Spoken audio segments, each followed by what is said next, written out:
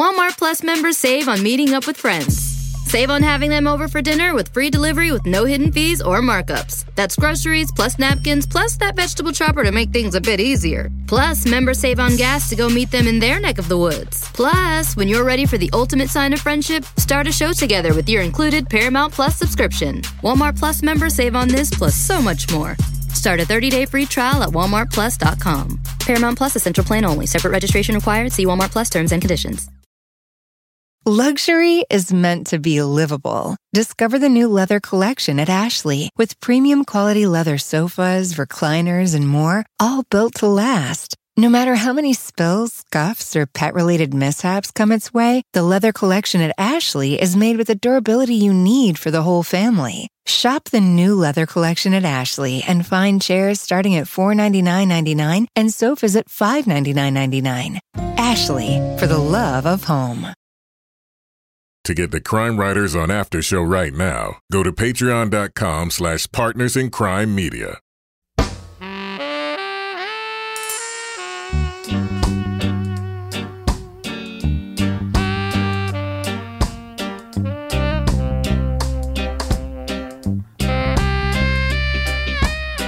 I'm Rebecca Lavoie, and this is Crime Writers On, the original true crime review podcast that digs into true crime, other podcasts, pop culture. And this week, Ronan Farrow turns his best-selling book into a new podcast. We'll look at the Me Too investigation behind Catch and Kill. Then, the journalist behind Dirty John takes us inside a serial killer investigation through the eyes of the department's only female investigator. We'll review Detective Trapp. Joining me to get that done and more is my real-life husband and true crime co-author, the love of my life, Kevin Flynn. Hello, Kevin. What are you doing? Doing my vocal therapy. Oh. That's right. You're going to speech pathology now for your voice. How's that going? Oh, this is going to be a really good podcast. It sounds like my yoga class. It's very You zen. want to go to yoga with me, Kevin? Yeah. No. I got Kevin to go for a walk last weekend, and it was a very big deal. Also with us is journalist, true crime author, former defense investigator, licensed private investigator, and our favorite certified cat lady, Laura Bricker. Good evening, Laura. Good evening, Rebecca. And finally, our resident cynic, the author behind the noir novels known as the City Trilogy, our Patreon book club host, and my favorite subversive slacker to slack with, Toby Ball. Hello, Toby. It's me. I'm here. Well, it is. Wow. I can't believe it. Can confirm. Are you sure it's not flat, Toby? Standing in as you? I'm getting, and maybe we're all getting, a sort of troubling number of requests for how to get a flat Toby. Laura, you should just make a PDF Ask available. his wife how to get a flat Toby. Oh, damn. Wow. Damn. All right. She doesn't listen, so it's all okay. Okay. But Laura, Deborah. I do think you should make a PDF available that people can cut out and make their own flat Tobys. Can you please do that for us? And then we'll just share it on our social feeds and so forth. People can make their own flat Tobys and take them on adventures. It's pretty easy. Make a dotted line around it. Yeah, you have to make it real crafty and stuff. I didn't do anything too crazy. I printed out a picture of Toby, and I took an old Latote box, and I cut it out with a handle and glued him onto it. So, I mean, you can all do it at home. Product placement. But yeah, I know we don't even have that ad sponsor anymore, but they have contributed to Flat Toby's rise in the social media world. Reuse, recycle, repurpose. Yeah. The cats are sad. They lost all their boxes for the Flat Toby construction. Jeez. I think we should get FabFitFun to do a special promo featuring Flat Toby. They've got good boxes. Yeah, sure. Yeah. Mm-hmm. All right. Well, this is a good time to talk about something that's kind of a big deal. Thanks to Laura Bricker, our resident historian, we realized today that as we tape this, Kevin, do I have your permission to make a time reference right now? Yeah, sure. Okay. Today, December 11th, 2019, as we tape this, it is exactly our 5-year anniversary of taping podcasts together. We taped our first episode 5 years ago tonight.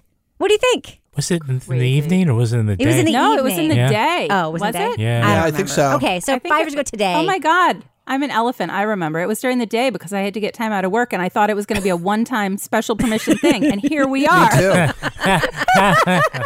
And we had to drive all the way to Concord. And they said, let's just try this one thing. I was like, oh, it's just one time. I'm going to need to do this. Okay. Oh, well, I'll sorry do to it. disappoint. I'll take some comp time. Yeah, it's okay. You know what would be fun? I have heard recently from people who started listening to our back catalog how earnest and serious we sounded. So I'm just going to drop a little clip of that right here. Oh, shit. Okay, so this is the first time we're gathering as a group of writers to talk about something we've all been listening to separately.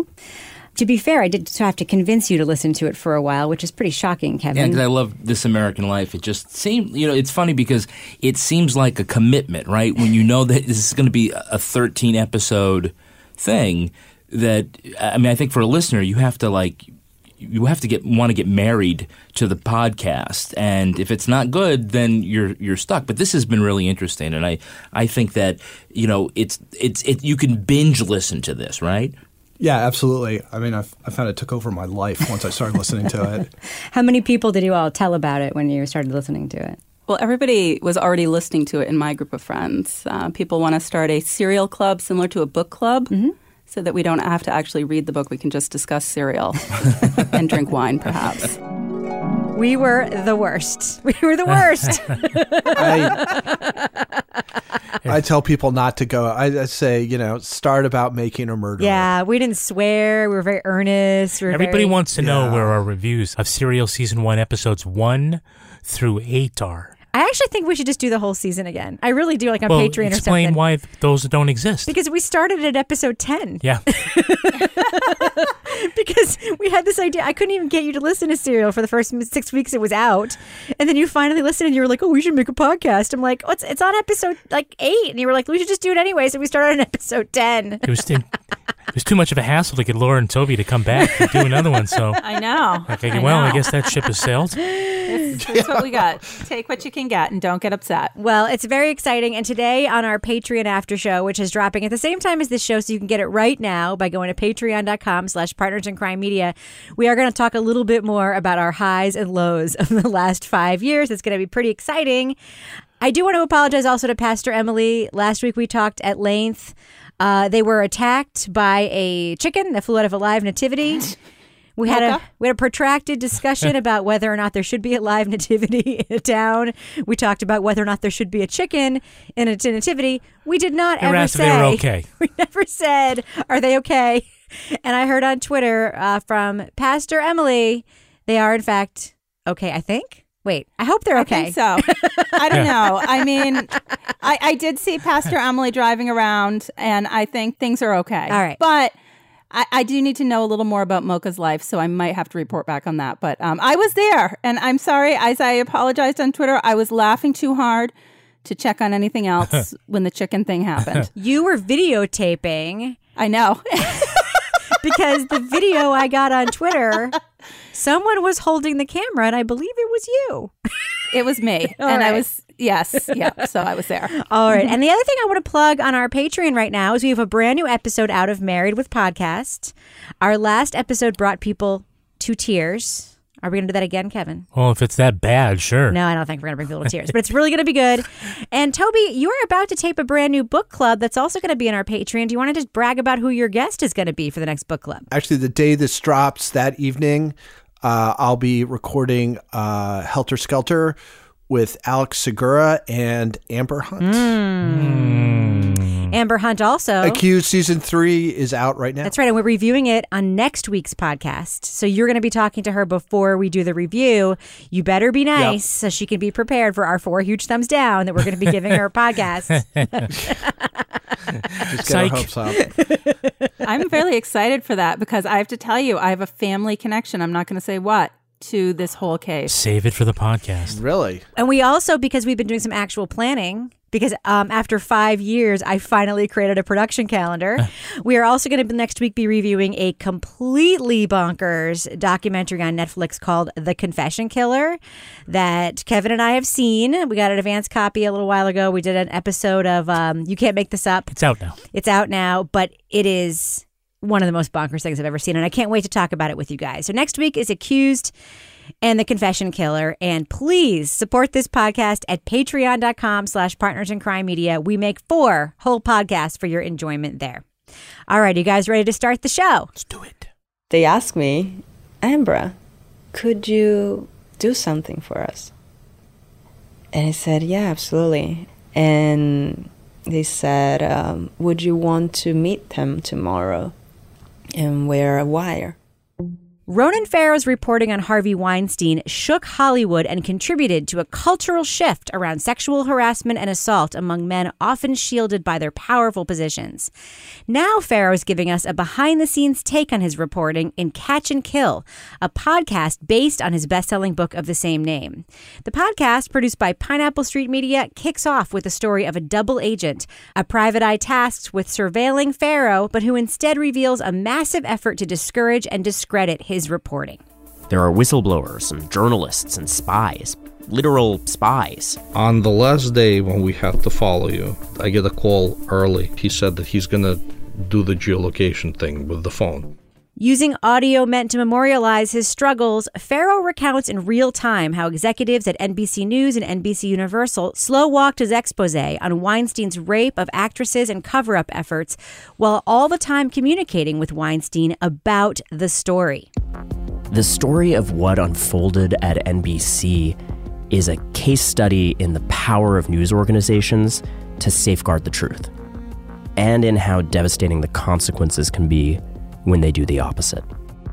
And nobody had a clearer view of that drama or was placed in a more difficult position because of it than Rich McHugh. As I said, man, we're either going to get this on the air or probably get fired. Yep. Catch and Kill is part crime investigation, part journalism procedural. It's an inside look at one of the most important stories of the decade, giving casual news consumers a deeper dive into the downfall of one of the entertainment industry's most powerful men. Now, we will be talking about plot points for Catch and Kill, the podcast. So to stay spoiler-free, skip ahead to the time code in our show notes for our thumbs up or thumbs down review. Now, am I the only person on this panel who has actually listened to the full audiobook of Ronan Farrow's Catch and Kill or read the book of Ronan Farrow's Catch and Kill? I think you are. Okay. So could I just start the discussion then? Normally I'd ask a question, but I'm just going to tell you a thought and then I will ask a question. Rebecca, what are your thoughts? When I heard this podcast was being made, I first of all was psyched it was being made by Pineapple Street because all of their productions have been great. Missing Richard Simmons, Running from Cops, The Clearing. So excited about that. But I also found myself wondering, what could a podcast based on a full book be other than just a recounting of the book, a copy of the book? And I got to tell you, I am thrilled with this podcast. I think it is masterfully crafted to be an excellent standalone and an excellent supplement to the book. So now you guys know that. Do not be discouraged from listening to the audiobook or reading the book because you'll learn more from both that you can't get from either one. But I do want to start where the podcast starts because one of the most interesting stories that happens in the book actually happens much later in the book. It's revealed that Igor Ostrovsky is a private eye who has been tasked with following Ronan Farrow around during his reporting. And he now becomes an interview subject for this podcast and is cooperating with Ronan Farrow in his reporting. Kevin, what did you think about the way they kicked this off? Yeah, I mean, I think we know that this podcast is going to be primarily about Weinstein. It will probably also touch on the other big catch and kill stories that are out there, National Enquirer and whatnot. But I think it was really smart to start with this part of the overall story because it does change up what we're expecting, while still giving us a piece of the overall story, but not getting right into all of the misconduct allegations right away. It plants a flag saying this is going to be a broad look at what happened around these stories and around the reporting of these stories. Laura, as a former private investigator, what did you think of Igor Ostrovsky and his decision that what he was being tasked to do when he realized he was following a journalist around, like he just couldn't do it, and his decision to become a turncoat and cooperate with Farrow? Well, I loved it, but I have to say, I mean, this, just to clarify, that was not the type of investigating I did. Like, it wasn't as glamorous as hiding in bushes and spying on people, which I would have loved to do because that's something I love to spy on. Wait. Did you have a public bathroom trick, though, when you were doing your work? Did you figure out, like, that you could use a public bathroom by going into a nice restaurant, ordering a drink, or asking for a menu, and then wash your hands? What are your drink specials, and where can I wash my hands? I didn't have to do any of that stuff. So my life was not as glamorous as his, but I liked listening to this because I was, first of all, the fact that this guy was like, I know they're paying me, but this just doesn't seem right. But for me, it was like, also, it kicked right off from the beginning that this was just not an ordinary reporting assignment, that it was to the level that it felt dangerous. And it felt like there was a lot of risk in continuing to investigate and continuing to follow leads in this case.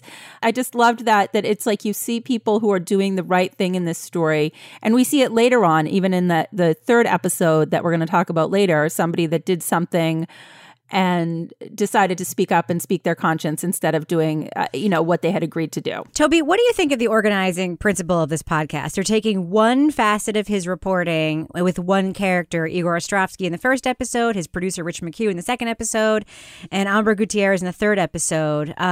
What do you think of the way they're putting this together instead of as one narrative as the book, sort of portrayed? Yeah, I was kind of thinking about that as to why they did that. In some ways, it's good in that they all seem like kind of standalones and, they're all tight. You're not kind of bouncing around to different facets of the story.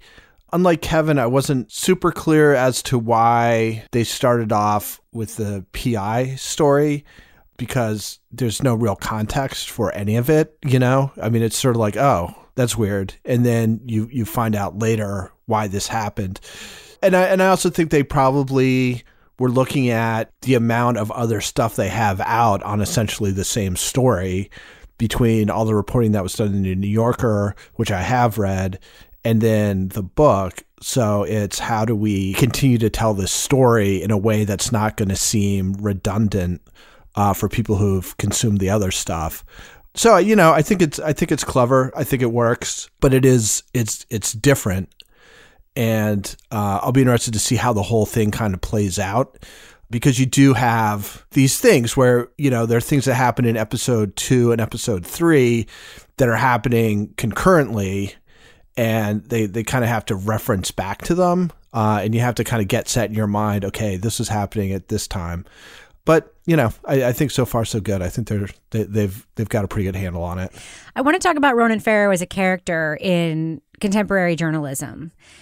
I cannot remember a time in my lifetime, really, when a reporter would come out with a story and we'd hear a reporter by name. Ronan Farrow was dropping something tomorrow. Ronan Farrow is reporting something tomorrow. I can't think of a single reporter, either on print or TV, in my lifetime who has achieved the level of kind of anticipation around his work. And I wonder why. I mean, there's been, obviously, Megan Twohey and her partner at the New York Times did a lot of the same reporting. Their book, she said, is also fantastic. And there's a lot of, not just this reporting, but other big stories happening in the world right now. Ronan Farrow is a star in journalism. And I think it's because he's kind of an odd guy and really leans into that. What do you think, Kevin? Well, this story really catapulted him into that sphere because, when he was on MSNBC and like the Today Show, he was considered a lightweight. Yeah. He's doing Jeff Rawson type investigation on the investigative unit, and he's doing nail salons and, stuff that's not really hard hitting. And he's like, oh, he's a celebrity's kid. He's Jenna Hager Bush. Yeah. Right. But he's with a a tie. wunderkind, a child genius. Right. Yeah. But all the time, regardless of what assignments he got, we see what a hard-nosed journalist he was. And I think in part NBC's reluctance to put the story on the air, their efforts to kill it, made him a legend within the story. Because by the time it got to the New Yorker, everybody's like, wow, not only is this a really great story, but extra textually, why didn't NBC run this story? Right. And he doesn't use the book or the podcast to really flex on NBC. Oh, he does, though. But no. The book? He does. Oh, okay. The book is like half about that. I mean, no. He talks about it, right? Mm-hmm. But he doesn't, at least from what I've heard on the podcast, and I didn't really read the book, but I did hear excerpts from the audiobook. They're not cheap shots. No. And he's not being snooty about, oh, what a horrible decision those people made. And, he's not calling names, right? Mm. He's naming names. Yeah. Calling names is different. Right. He has every right to stomp on their grave, but he's not. One thing that I really loved about the book and love about this is he says over and over and over again in the book that he wanted to keep his job in TV. He liked working in TV. He liked the idea of being a star TV reporter, but they wouldn't let him do real journalism, and they were stifling this story, which he knew was a story, but he always secretly hoped they would come around, which is why he gave them so much time to kill it. Like, he didn't walk away with it initially. Like, he kept trying and trying and trying. So he admits that. In this podcast, there's one moment where he just talks about, and when I said he's kind of a weird guy, he talks about his own personality and that he's... Small hands? No, he does not talk about his tiny hands. Okay. I liked that part, yeah. But he does talk about how he won't stop working and he won't stop texting. I just want to play that clip. If I'm being honest, I was like, I'm not sure I'm going to like this guy. You asked me to be honest. I did. I just remember you were texting all the time. Like, what is this right? Is that what are we doing? And I was like, I hadn't been used to that level of hands-on. I'm sure that the producers working on this podcast who have any experience of me so far are laughing at this, because my work style is very much like I am so invested in every aspect of it and very controlling, and I love to be collaborative and bring in other people, but I also demand a lot of involvement. If I responded to one text, yes, you'd send me 17 more texts okay, now that you're listening, okay, I'm like, oh my God. Yeah. Thanks for putting up with that. Literally everyone I've ever worked with. So the other thing we find out is that he and his producer, Rich McHugh, and I believe Ronan Farrow does this with more than just his producer, and I have reasons for believing that, taped all of their conversations about reporting the story. I'm going to play that clip right now. I think if they know that it's a long way out, then they'll probably just try and go above us and try and kill it in some capacity. Right. He's just going to go to somebody else, not you. Some honcho way above us. He's just going to try to find ways to sabotage it. I know, which he's going to probably do anyway. Shit. I don't know. This is a confusing one. Laura, what did you think of that? They have all of this tape of he and Rich McHugh in real time discussing what's happening with their story and what NBC is doing with it. I thought this was awesome. I loved that we were getting this really behind the scenes window into the reporting, and just the level of reporting and the level of, pushing to get this story was just amazing. But hearing it as it was unfolding really kind of took you along for the ride in terms of what it was like. And, I think if you're going into this and you don't know how this ends up, this could be some serious rage-inducing, stroke-inducing stuff to listen to, because some of it is just so maddening when they're getting shut down. But knowing that in the end, the story's going to come out, the New Yorker's going to publish it, there's going to be a book, it's going to start a movement. You can listen to this with sort of, I don't want to know if vindication is the right word, but listening to this reporting that's going on, that they're documenting, knowing that this is going to pay off. And wow. So it was, I loved listening to it. So I've got a question. Yeah. I don't know if he gets into this in the book, but I thought one of the interesting things is so you have this guy who clearly is a very smart and dogged journalist, but what's also kind of unique about him is that he's comfortable in sort of the celebrity culture, I guess, just given who his parents are. And so I don't know if he's at all reflects on the fact that in some ways his upbringing, and I don't mean the style of his parents, because that seems a little weird. Does it? Just a little bit. But just the world in which he grew up in gave him, he talks about how, I only met Harvey once at a cocktail party or something. Gives him a sort of entree and also understanding of that world that I don't think there's any other sort of substantive reporter working who would have that. You're right. And he does talk about that in the book. He talks about the fact that celebrity he would contact them on Twitter through instant message because they'd be following each other, and he knew that his celebrity helped with that. Like that would be sometimes his entree. And he's very, it's funny because he talks about his parents, and he, by the way, he does refer to Woody Allen as his father in the book, but he also makes reference to the pervasive and, let's face it, very likely true rumor that Frank Sinatra is actually his father in the book. There's like one line just about they it. look exactly alike. That's all. There's like one line about it that's actually quite funny. And when he sings karaoke, he addresses it in a very funny way. But yeah, he does talk about that being, and he knows he's like, the one thing that I really appreciate is he A, acknowledges he's a pain in the ass.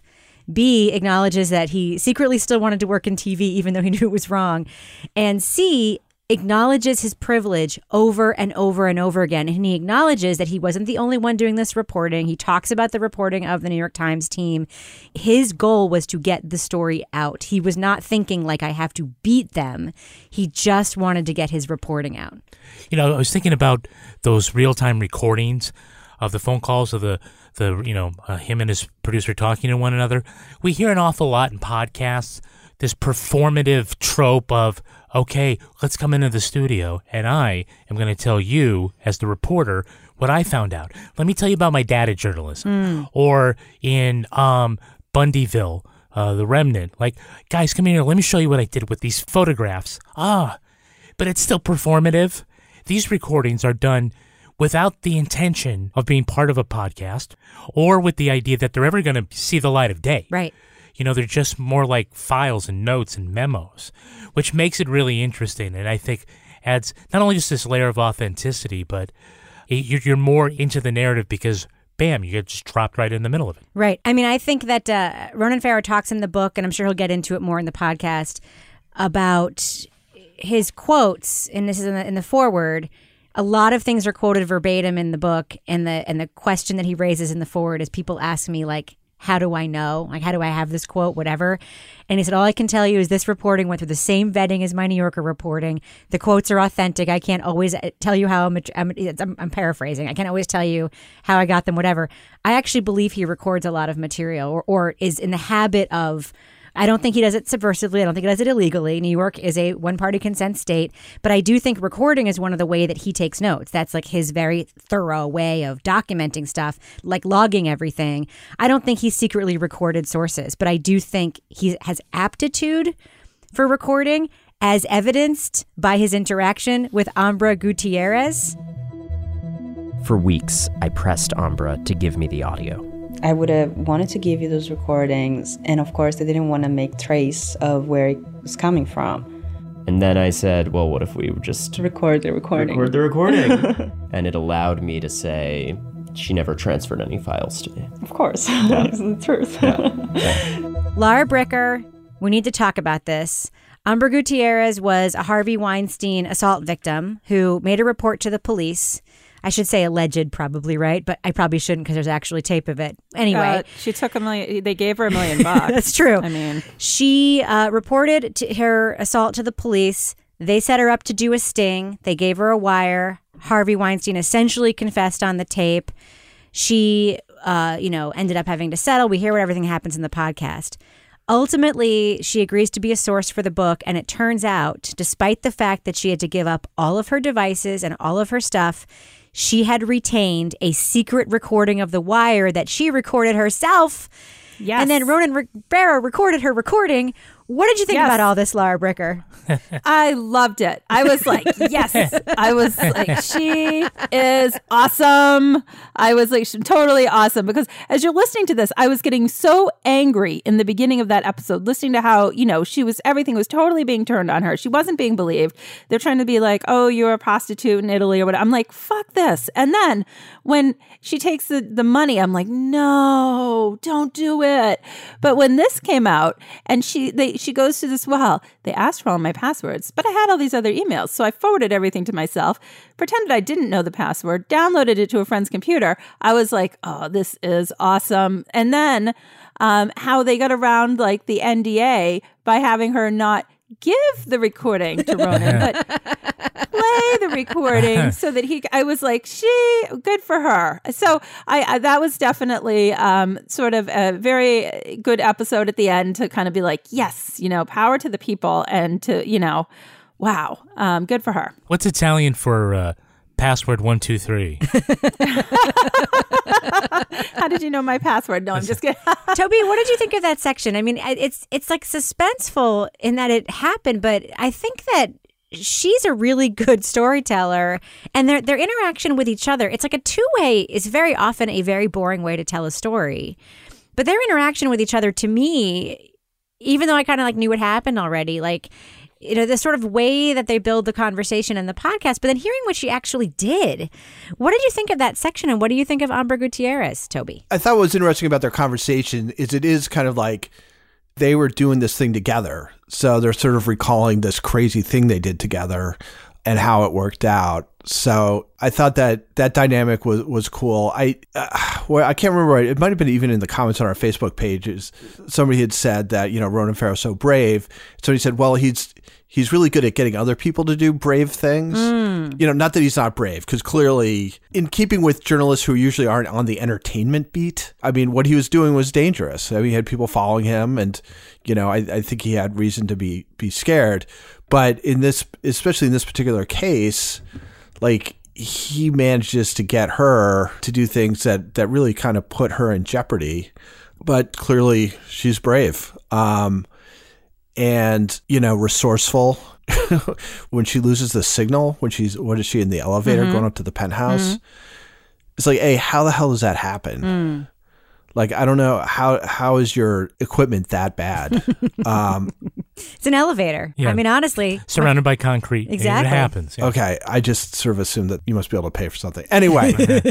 No, Black Cube can pay for it, not the NYPD. Kevin, what do you think about dancing on the grave of the news outlet that killed what ended up being the biggest story of your career and catapulted you into stardom in your own right? Well, I said this before. I think that he handles it very well because he could be very snide about it. And I haven't read the book, so I don't know what the tone of it is.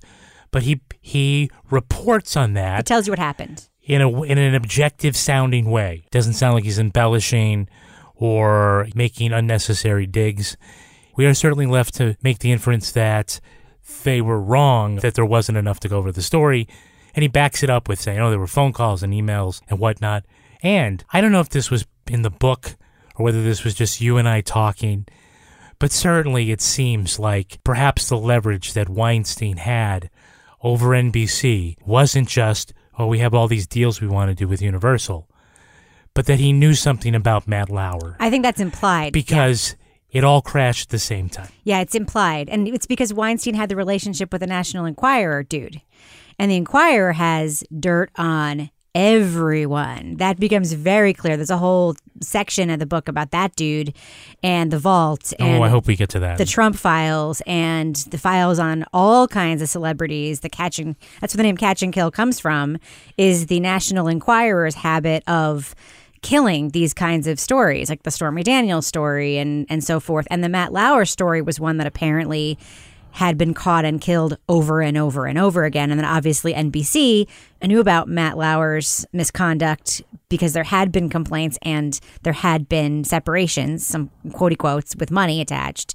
But yeah, I don't think it's a coincidence personally that Matt Lauer was fired so soon after this story broke. Toby, one quick question for you before we wrap. There is an interesting thing here. Obviously we hear that Weinstein himself was on the phone with the corporate masters at NBC and NBC News, and they were giving him information and he was giving them information, which is bananas. And he was sending them alcohol as presents? Grey Goose. Yes. Which you think, that's just liquor you can buy at the liquor store. It's not super fancy, right? Yeah.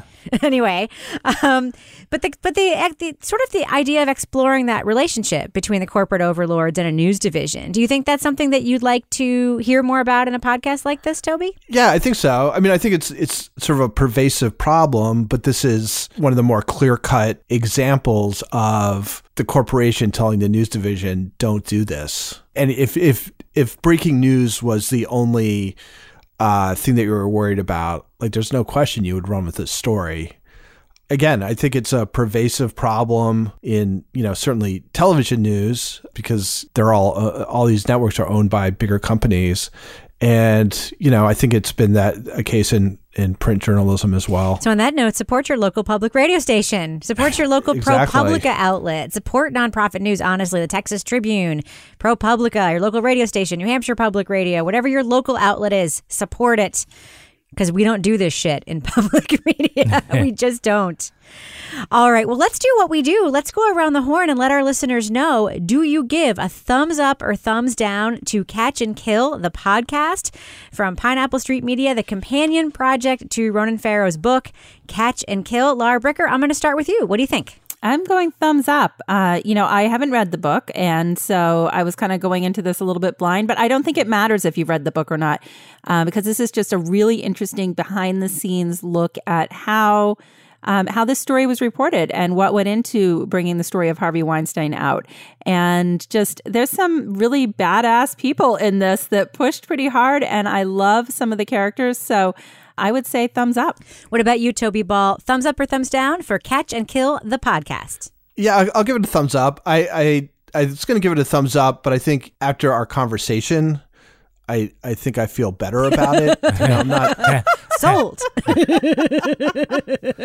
Well, I kind of came in as being like, it's definitely, it's entertaining. It's really well done.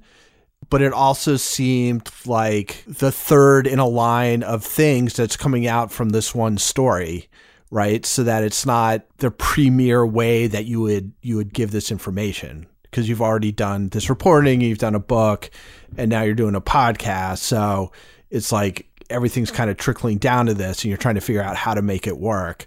That being said, it's certainly an interesting enough story. He's good enough, and I think the concept for how they're doing it is strong enough that they make it work. The deep dive's doing Catch and Kill in April, I think. So I'll be looking forward to that. Yeah. Oh, maybe I'll sign up for that one. I love this podcast. I had relatively low expectations, even though I know the people making it are great podcast makers, because I figured, what else am I going to learn or get from it, having completely devoured and loved the book so much. But I do think it's kind of brilliant, because the book is really about reporting the story. It's about the story, but it's more about reporting the story. And the podcast is about reporting the story. Like, it's incredible. It's a layer of meta that's going even deeper. His interview with Rich McHugh to me really stands out, because he talks about the Rich McHugh stuff in the book, but in this we hear Rich McHugh talk about him. I thought you were annoying. Like, I think they put us together because they wanted us both to quit, And to me, it's like, it's fascinating to get sort of that look into reporting. To me, it's like the journalism story, some of the best media that's ever been made, in my opinion, like All the President's Men, for instance, is about reporters trying to get at the truth. And that's what this is. And I just love it. I think it's a great podcast. What about you, Kevin? Well, I'm a big thumbs up. A thumb that's bigger than Ronan Farrow's whole hand. Oh, so mean. Sorry, Ronan. He does have very tiny hands. He does have tiny hands. It's so cute that you think he's listening to this right now. Look, it's true that he has squeezed just about all the juice out of this tangerine, but it is really good stuff. It's a good tangerine. It's a good tangerine. It's a big, okay, it's a grapefruit, whatever. Yeah, I mean, it's good stuff. I keep thinking, like, this is going to make a fantastic movie like All the President's Men or The Insider. Then I keep thinking, man, like a studio is probably not going to do this because none of them have executives staffed with all saints and angels, and somebody is going to get accused of something, and they're going to stay away from it because, it is about bad behavior. I mean, not just bad behavior, criminal behavior. Can I just ask you a question? Yeah.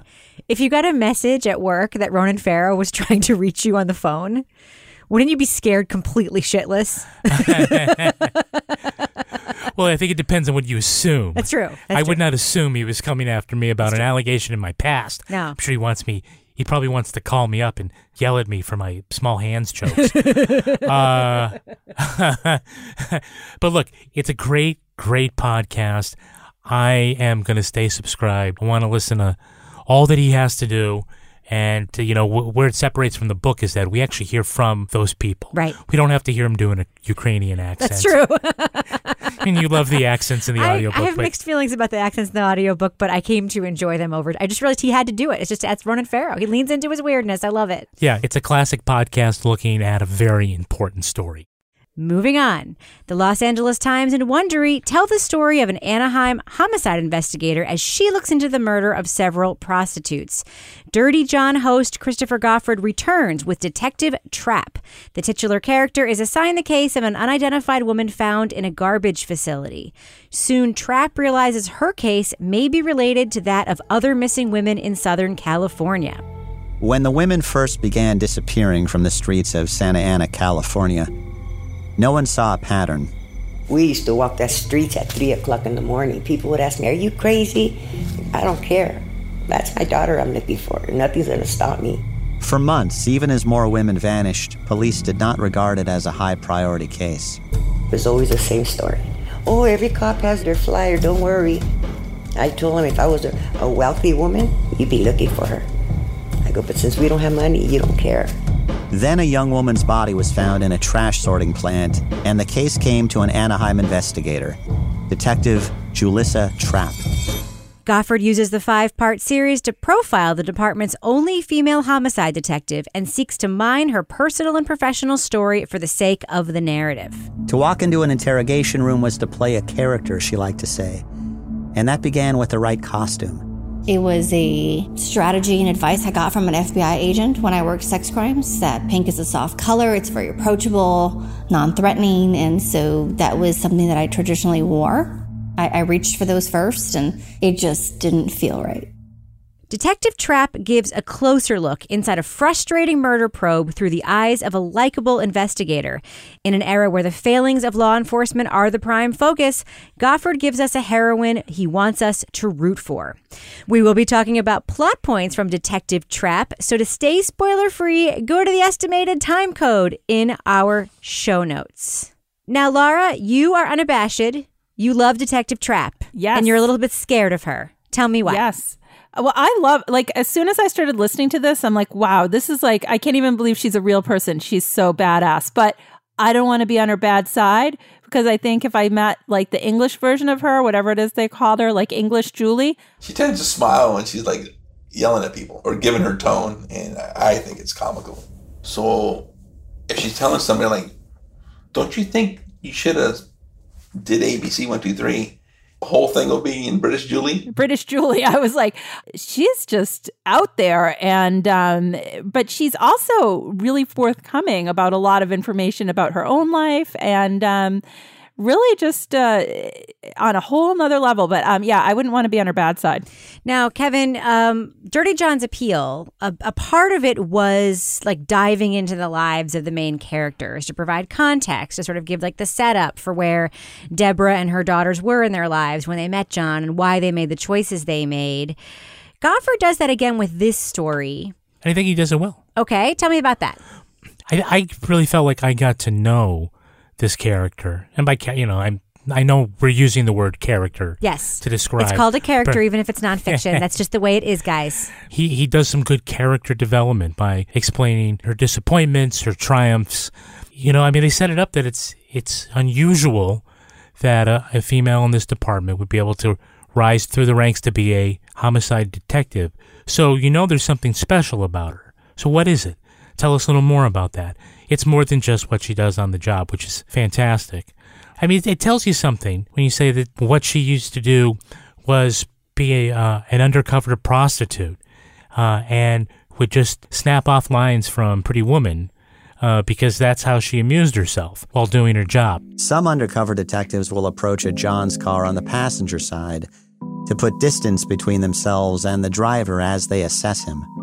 I've just made the decision to go up to the driver's window, so not only I can get a clean wire, but I can see who I'm dealing with, and if there's a gun in the car, if there's somebody else in the car, I have a better look. And then that unfortunately does open you up to them sometimes touching you, and I have been groped, and I just kind of play it off. I slap their hand very playfully, and I say, "You can't get that for free," and kind of make it work and, back away.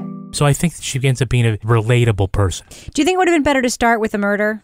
I think, it's a classic way to start with the scene of her about to interview a suspect. Yeah. Because you're going to come around to that. And it does set up for the audience that we're going to get that. You are going to get that in this podcast, an arrest and something. And we're just going to find out how she got there. There was an awful lot in episode 1 about the victims and about her, and not a lot about the crime. If I would just sort of jigger all the pieces on the game board, I probably would have had the discovery of the body somewhere in episode 1. But that's a quibble, and we always talk about just how would you order things. I don't think a lot of people dropped off and didn't come back for episode 2 because they didn't really know about the crime. I'm really fond of a lot of balance between the main story and these subplots.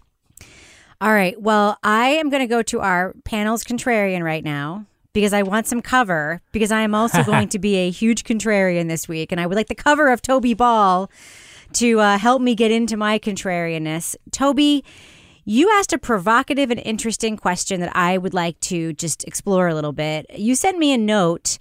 How is this different from Red Ball? Now, Red Ball is a podcast that was recently produced at the kind of like the behest and with the cooperation of a police department. There's been a lot written about. There's a really interesting Indianapolis Star article kind of written about how problematic that process is in terms of like the way it blocked out journalists and, basically served as some propaganda for that department without a lot of scrutiny. And you sent me a note that this is also an idealized version, and there's no sense that there's anything but access here. And I'd love for you just to talk about that a little bit. I haven't listened to Red Ball. I just sort of, read about and thought about sort of the controversy that surrounds it, and the idea that once you get access like that, you're compromised. And then as I was listening to this, like, hey, the access is incredible. I mean, he's basically there for everything, gets her thoughts on everything. And then there's no pushback on anything. Around 8 p.m., Gordon grabbed a box cutter and jumped on his bicycle. He pedaled hard through the parking lot and sped out onto La Palma Avenue. One of our surveillance units decides to have a little meeting with his bicycle, and the front end of a surveillance pickup truck and the rear of his bicycle tire meet, and Stephen goes for a little flight. She's the hero, and there's no ambivalence about this. There's no conflict there, right? There's no conflict, right? Yeah, she's I have no doubt that she's a really good cop, and you can tell that stuff, but it does kind of bring up, if the LAPD had, as in Red Ball, supposedly that police department had some kind of final say in what content got into the podcast, like what would they cut out of this? And I don't think there was anything that called into question anything that she did, anything I think that the police department did, unless she got frustrated with how slow some things were, but I don't recall that either. I just wondered why it wasn't as much of a issue. I just haven't heard anything about anybody questioning this podcast about the combination of access and sort of uncritical. It's not even really reporting, it's storytelling. Laura, do you have thoughts about that? Yeah, so I looked at it from the point of view, like, this is not like an investigative expose on something. This is more, to me, like a feature story retrospective now that the case is concluded, going back and reflecting on the case and going through the case with the person that was the lead detective. And I mean, I can tell you, I've done stories like this where I've gone out and interviewed police or investigators when there's been a big case, and you go back to sort of sit down with them when the case is resolved to sort of go through. But the other thing that I look at is I can't imagine that this guy, who's a journalist at the Los Angeles Times, wasn't like fact checking all the information that he was getting and just taking it at face value. Like, I'm sure he was doing some legwork to make sure that everything was accurate. So I didn't look at it like propaganda for the police department so much as it is a story, and it's told in the story, like the storytelling format of like almost like a detective novel in the way that it's recounted, and her as the protagonist in this story. So I think it would be different if it was an unsolved case that they were trying to find answers to. I mean, and there are some things that aren't solved in this case, whereas this is a case that has been to court and already been, mostly resolved in that way. Yeah, I mean, I think the answer to the question is that in this case, the story control is retained by the LA Times. So as far as deciding what goes in, there's no indication that the police department had a say. It's not like cops. It's the LA Times doing that. Right.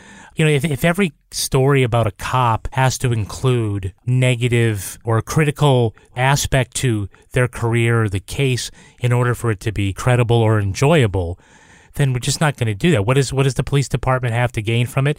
It's a good story for them, just like it is for any other entity. And if police didn't cooperate with these stories, 3 people on this panel would never have a book to write. I have another take on what Toby's saying, because I agree with him. It feels like this is the choice that was made. It feels also to me like a feature story about a cop who solved a case and how she did it. And it does feel like there's nothing in here that I wouldn't approve of if I were the police department. Okay, so that's on the table. My problem with that, which is one of 2 big problems I have with this podcast, is that there's no conflict. And the same thing happened with Dirty John. It was a you're just telling me what happened podcast. It's not like a real story where there's like, you get to a point and there's a question about whether or not something's going to go the way we want it to. It doesn't feel, there's not a lot of tension here. And finding the killer, that's the story. I didn't feel that tension. We knew that was going to happen. Like they basically set it up. So as you said, the beginning of the podcast is she's walking into an interrogation room. We know she's going to find the killer. We know she's going to do all these things because he spends a lot of time telling us what a great cop she is, and she always gets her man, and she's the best interrogator, and she's this and she's that. There's no conflict and there's no doubt in my mind when I say conflict, I don't mean travails and like issues that she has in her life. I mean, I am never in doubt for a second that this is going to turn out okay for her. That's what I mean by conflict. And a narrative. That's you've written stories. You know that a narrative is supposed to have I think you're just obstacles. If this were a romantic comedy, you're saying, I had no doubt that they're ever going to that couple's getting together. But there is conflict in romantic comedy. You know that the second act is always conflict in any kind of story, whether it's a comedy or a drama or whatever. When they're looking at a body in the middle of a giant, that's not what I mean by conflict. But that's what conflict is. But it's not what I mean. Well, what I mean is we never doubt that she'll win. We'll never doubt it. It's not like a thing where it's like she's an underdog and we can't believe she wins. It's not like they set it up in any other way like she won't win. And that's what I mean. I'm just in terms of a story. And that's the style of Dirty John as well. And Dirty John, yes, there's the difference between this and Dirty John is there's that huge twist at the end, which is not set up. And that's what makes it singular. So your note is either that they artificially enhance the dramatic I didn't say it was artificially. Or they don't do the story. I think the story should have been built differently if it's going to be a feature of this cop who ends up winning. I think it could have been built a little bit differently to include some of that. Yeah, I guess I don't want to leave the impression that like there has to be some kind of anti-cop thing or you have to tut about the way cops do their work. So I don't feel that way at all. But I think similar to what you're saying, it's a very smooth ride. It's like it's a very, and I think you were basically saying the same thing, is that it's sort of uncomplicated. It's like you've got the good guy, you've got this investigation that, with the minor exception of, well, I guess there's 2 exceptions. One is they don't dig through the garbage, and then she can't figure out who that Jane Doe is at the end. But for the most part, it moves from point A to point B without much of a hitch. Now, Laura, you love the details and you love the character. So I'd like to give you a chance to sort of like defend that part of it before, I'm just going to warn you in advance, I get even saltier on this podcast. Whoa. Well, what you guys were saying is like, I didn't mind that there wasn't like all this extra tension in this story because I liked the way the story was told. Once I started listening to this, I listened to the whole thing in 2 days and I was just like, waiting for that last episode, and I couldn't wait for it to drop because I liked the way that he wrote the story. I liked the type of details that we had in terms of, learning about her childhood and what it was like in high school when she left home.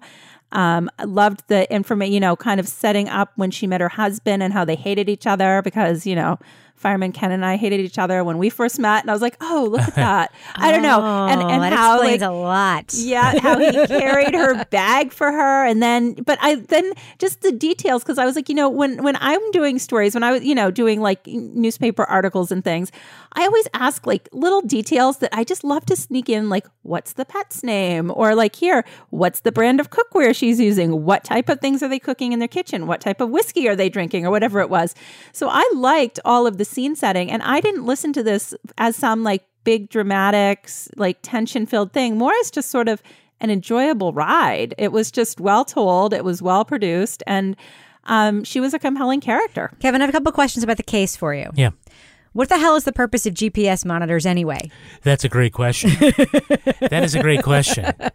I mean, if it isn't so that it verifies your home arrest, if it's just so you can walk around, and if it's so, we'll know if you leave the state. Right. Or get near a school. Right. I think. Get near a school. That's part of it. It seems like, it's like, do we want somebody watching dots on a computer all day, checking to see where people go? Or in a way, it's like it did exactly what it was supposed to do.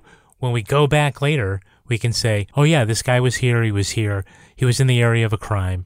It's a good clue. Oh, he's cavorting with someone he's not supposed to. But it seems like proactively, there's not a lot you can do with it. Or at least, they're not doing what they probably imagined they'd be doing with it. Don't you guys, any of you use Life 360 for your kids? And your spouse. No. Oh my God, I love it. I just was watching Ken come home and I was seeing how fast he was driving on the highway. And I was like, look. And then I can click on the name and I can see all the places that everybody in my family has been during the day. Never. So they can't hold. Never in a million years. I saw. Multiply that by thousands. But we love it. Yeah, we saw a report on the news tonight about like somebody who's like internal security camera had been hacked, and like they had a camera in their kids' room, and somebody was talking to their kids pretending to be Santa Claus in their room. And I'm like, my first question was, why the fuck are you spying on your kids with a camera in their room? That is creepy as hell. Anyway, I do use Find My iPhone though to see where my kids are sometimes. To be real. Anyway,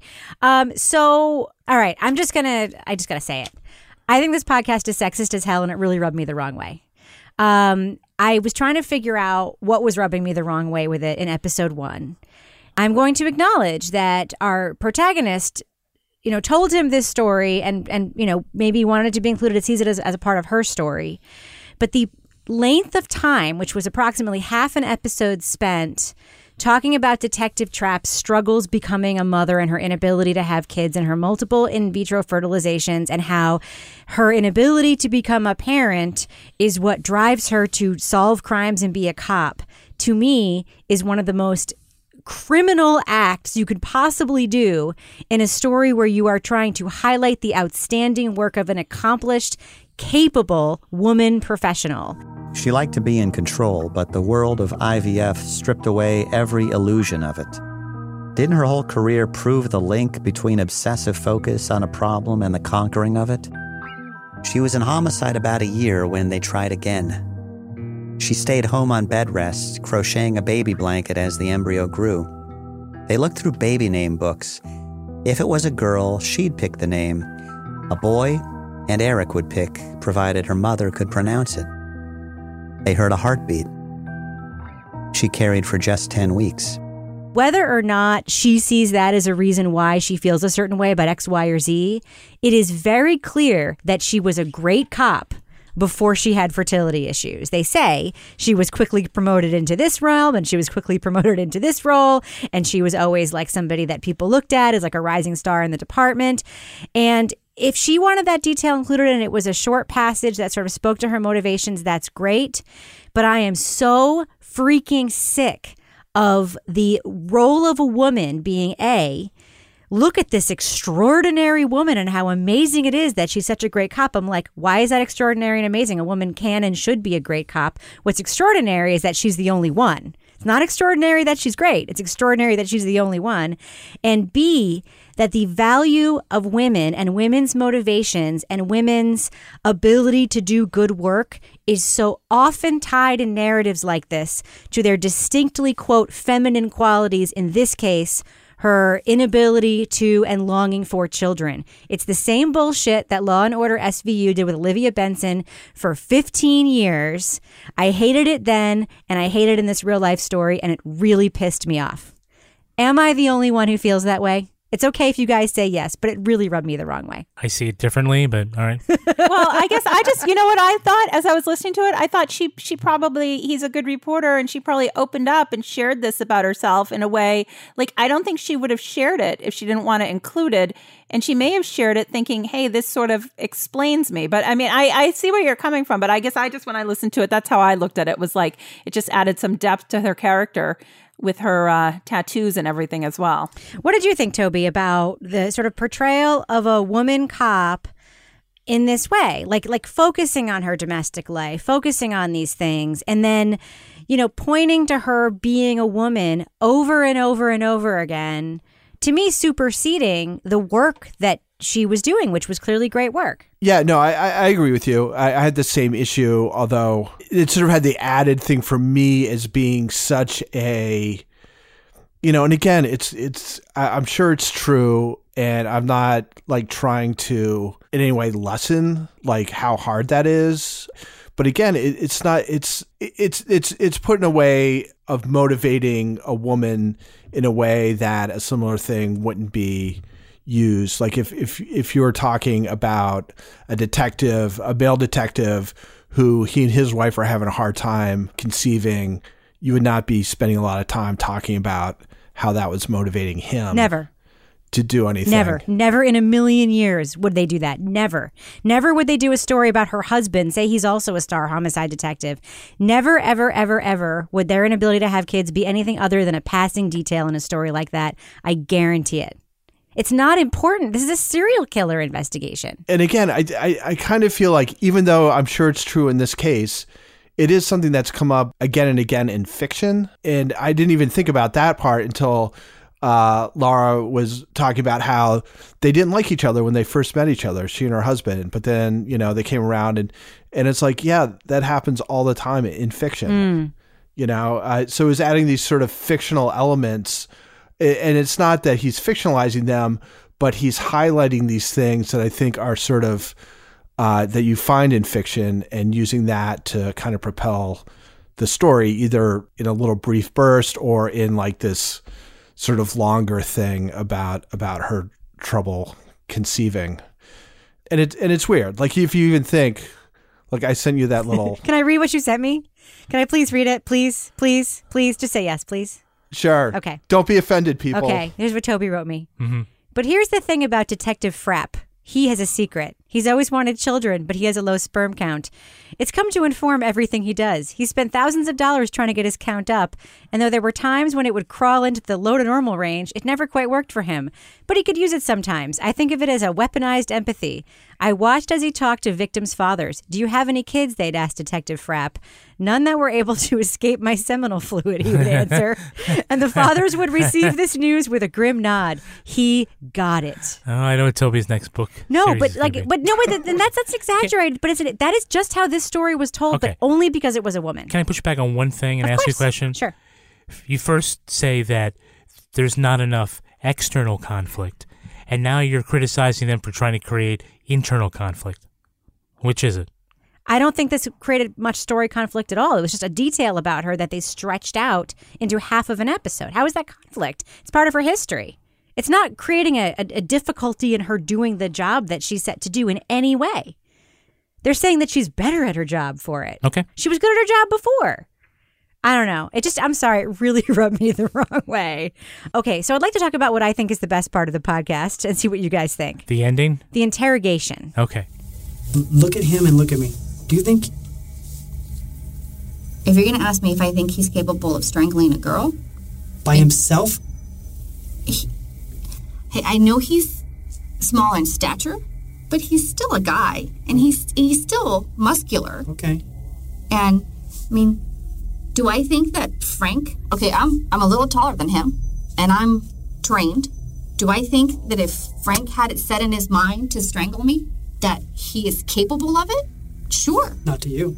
You're trained. You know moves. But what about a regular girl? A tiny girl? Because some of these girls were tiny. Okay. Right? You mean to tell me that you don't think Frank is strong enough to do that? We hear a lot about police interrogation, and we hear a lot about bad police interrogation. This scene to me was fascinating. 13 hours, very detailed, went into a lot of the minutia, the ordering food, what they ate, an area where the details really serve the narrative. Kevin, what did you think of that scene?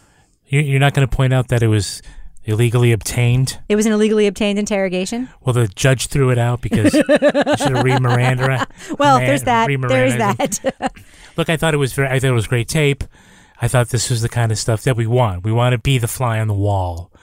And so, we're able to do that. And this podcast is called Detective Trap, so it's about her. And so now we get to see her do the thing that, everybody says she's good at. This is her skill. She's the closer. She can get this.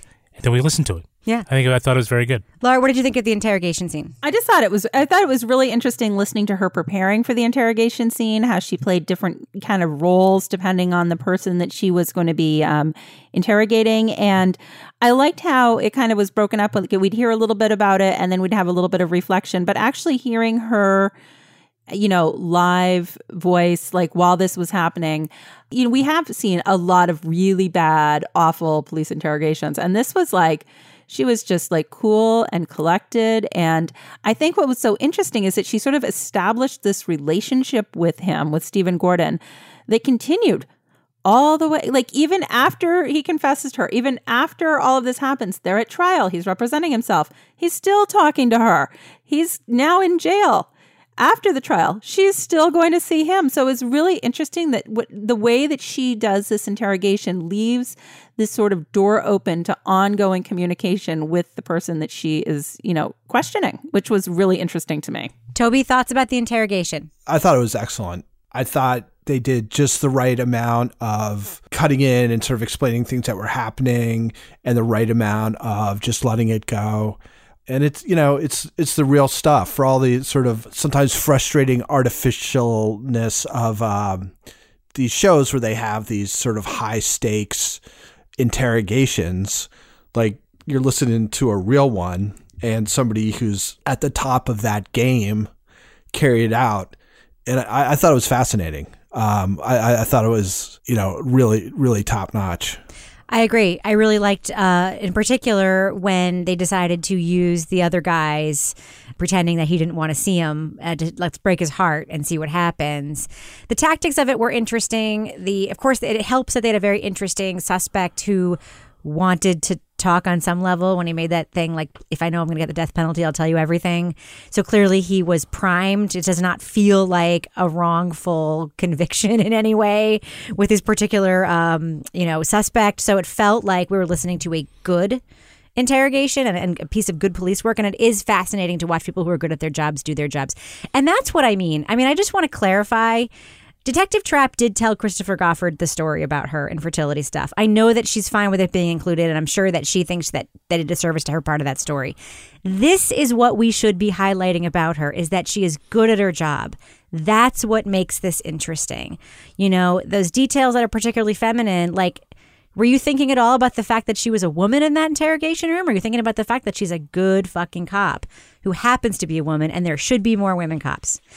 So on that note, let's do what we do. Let's give our thumbs up or thumbs down review to Detective Trap from Wondery. Laura Bricker, what do you think? Thumbs up or thumbs down for this podcast? I'm going thumbs up. I really like this podcast. I like the storytelling. I like the character of Detective Trap. It was something that was like very bingeable. Once I started listening, I wanted to just listen until the end because it was just a story that was told in a very compelling way. So I'm a big thumbs up. Toby Ball, what about you? Thumbs up or thumbs down for Detective Trap from Wondery? I, believe it or not, I'm a thumbs up. I like Christopher Goffard. I think he tells a good story. I feel like it has problems, and I wouldn't put it in my top whatever list, but he's a good storyteller. I do think that there are some of the problems I had with it are not things that most people are going to be that concerned about, and I think you can listen to it and be entertained. it's interesting to hear about somebody who's a very effective cop going about their business. And I thought the procedural stuff was really good. I thought the tape about the interrogation was really good. I think the writing for the vast majority of it is good. Rebecca and I have the same basic issues with it, but I think the qualities it has, outweigh the problematic parts for me. So I give it a thumbs up. I mean, I think it's good, but with problems. I'm giving it a thumbs down. To me, it is a podcast that is actually a treatment for a scripted series about a tenacious female cop who doesn't have kids and can't. And that drives her to help moms keep their promises. We have a really interesting real-life detective here. I think the story did not do her and her work and her professionalism and her accomplishments a service in the way that it was told. I would have preferred it focus on the procedural entirely, focus on the case entirely, mention, that she's a woman in this job and the only one, not so much as something about her being special, because that's sexist. Because it's sexist to say that only the most special woman can be the only female homicide detective, because there should be a lot of women in those jobs. The system itself is sexist, and the podcast didn't focus on that at all, and that was hugely disappointing to me. But I really do think Detective Trapp herself is a very interesting person and obviously accomplished and good at her work. I don't think the podcast did her story justice, and it really pissed me off. So thumbs down for me. What about you, Kevin? I'm a thumbs up. I think right after we see Merritt Weaver give her Golden Globe nominated performance as an empathic detective who is super qualified at her job, we're given a podcast about an empathic female detective who is super good at her job. I liked the storytelling.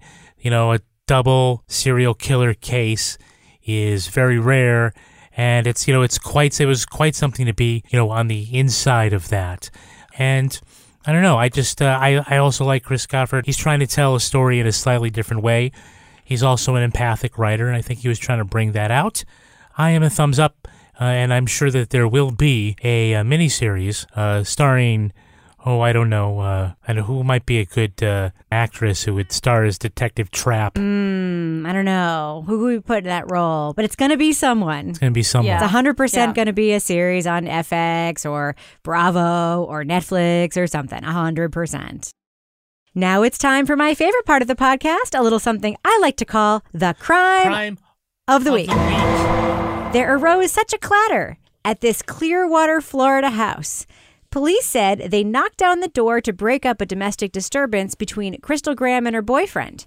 It seems Crystal, or Crystal, as Kevin believes it's pronounced, was trying to sleep when her boyfriend had the volume on the TV too loud. After yelling at him, accomplished nothing, Crystal took apart the couple's Christmas tree and began beating him with sections of the fake fir. The wounds were superficial and the tree was artificial. Crystal was charged with a misdemeanor and released. When the Christmas tree is put back together, her boyfriend might sing, "Oh, Tannenbrawl, oh, Tannenbrawl, how violent are your branches?" You didn't sing it. I'm not, because I don't want to sing about domestic violence. That's not funny. Except this is a weird case, so we'll make an exception. Panel, using a Christmas tree as a weapon is bad for the ornaments. Which of their favorite ornaments was broken in this brawl? Laura Bricker, I'm going to start with you. I'm going with the Christmas pickle ornament. Are you familiar with the Christmas pickle? Of course we are. Of course we are. The ornament Christmas pickle is placed on the tree. The person who finds it gets an extra present from Santa Claus. So this year, nobody is getting an extra present from Santa in that house. Poor pickle. What do you think, Toby? Which of their beloved ornaments was broken during this Tannenbrawl? I was assuming they're Hulk Hogan. I think that's actually a pretty safe assumption. Kevin, what do you think? I think it was their brass knuckles that were made with popcorn and a string. And cranberries. And it was homemade. Kevin, this question, not the story, but the question that you wrote for it about breaking Christmas ornaments hits a little too close home for me. I can't deal. Because our tree fell over last year? Yes, and all of my favorite ornaments broke. I'm still not over it. Although I still have my bacon ornament, my martini glass ornament, and of course, my Star Trek The Wrath of Khan ornament, which is the greatest one of all. Lara Bricker, we should probably end it on that note, but before we do we have a cat of the week this week? So we have a quick honorable mention, Rebecca, because I know you like to have a good dog of the week. Christopher Potts sent in Kermit, his dog, who endured a traumatic visit with Santa for pet photos. You can see that picture on Twitter. But our winner this week comes from Kelsey Antrim, Duck Who Thinks He's a Human of the Week. And it is not Mocha. Weber and his sister came to me a couple of days old to be raised by my other call ducks. Turns out my ducks aren't the maternal type and tried to eat them. So nice. Weber and Patito, I'm not sure how to say that, were raised by me from day 4. Unfortunately, Patito had to have a surgery at a month old and he died. But Weber then became the neediest duck toddler ever with a bedtime box right next to her bed, a stuffed animal, and a nightlight. He is now 6 months old and has been finally accepted by the other ducks, but still prefers being with Kelsey. So obviously they needed to have a professional photo shoot for Christmas cards. Of course they did. Yeah, Weber and the Christmas cards, very adorable. And some ornaments in one of the pictures with Weber, Christmas ornaments. So very festive. All right, Lara Bricker. Well, folks want to reach out to you and submit their animals, cats, dogs, ducks, to be cat of the week. How can they find you on Twitter? It's at Lara Bricker. And we should also say folks can email their submissions to crimewriterson@gmail.com. We do get them that way as well. Toby Ball, folks want to reach out to you and say, hey, I'd also like to use you as cover so I can be contrarian. How can they find you on Twitter? I'm always up for that at TobyBallNH. And Kevin, if folks want to reach out to you and say, good on you for getting vocal therapy, how can they find you on Twitter? Kevin B. Flynn. And if you want to follow me on Twitter or Instagram, you can find me at Reb Lavoie. You can also follow the show on Twitter at Crime Writers On. And I encourage you strenuously to join our amazing community on our Crime Writers On Facebook discussion group. Everyone there is rad, by the way. Support the show on patreon.com/Partners in Crime Media, and you will get the Crime Writers On After Show right now, Married with Podcast, Toby Ball's Deep Dive Book Club podcast, and Lara Bricker's Leave It to Bricker podcast. Our theme song was performed by the New York Ska Jazz Ensemble and used with permission. Line editing by the handsome Henry Lavoie. Meredith Plunkett is our internet maven. And speaking of, you can subscribe to our newly revitalized awesome newsletter at crimewriterson.com. This show was recorded in the Yoga Loft above the Bodega in Bay St. Louis, Mississippi studio, formerly known as Studio C, the closet in our basement where we also find things by digging through years and years and years and years of compacted trash. On behalf of all the crime writers, thanks so much for listening. We will catch you later. We'll be talking about plot points from Detective Trap. It says Detective Trap Yogi Guru Predator on the script. Sorry, Detective Trap. We know you're not a Yogi Guru Predator. Do we?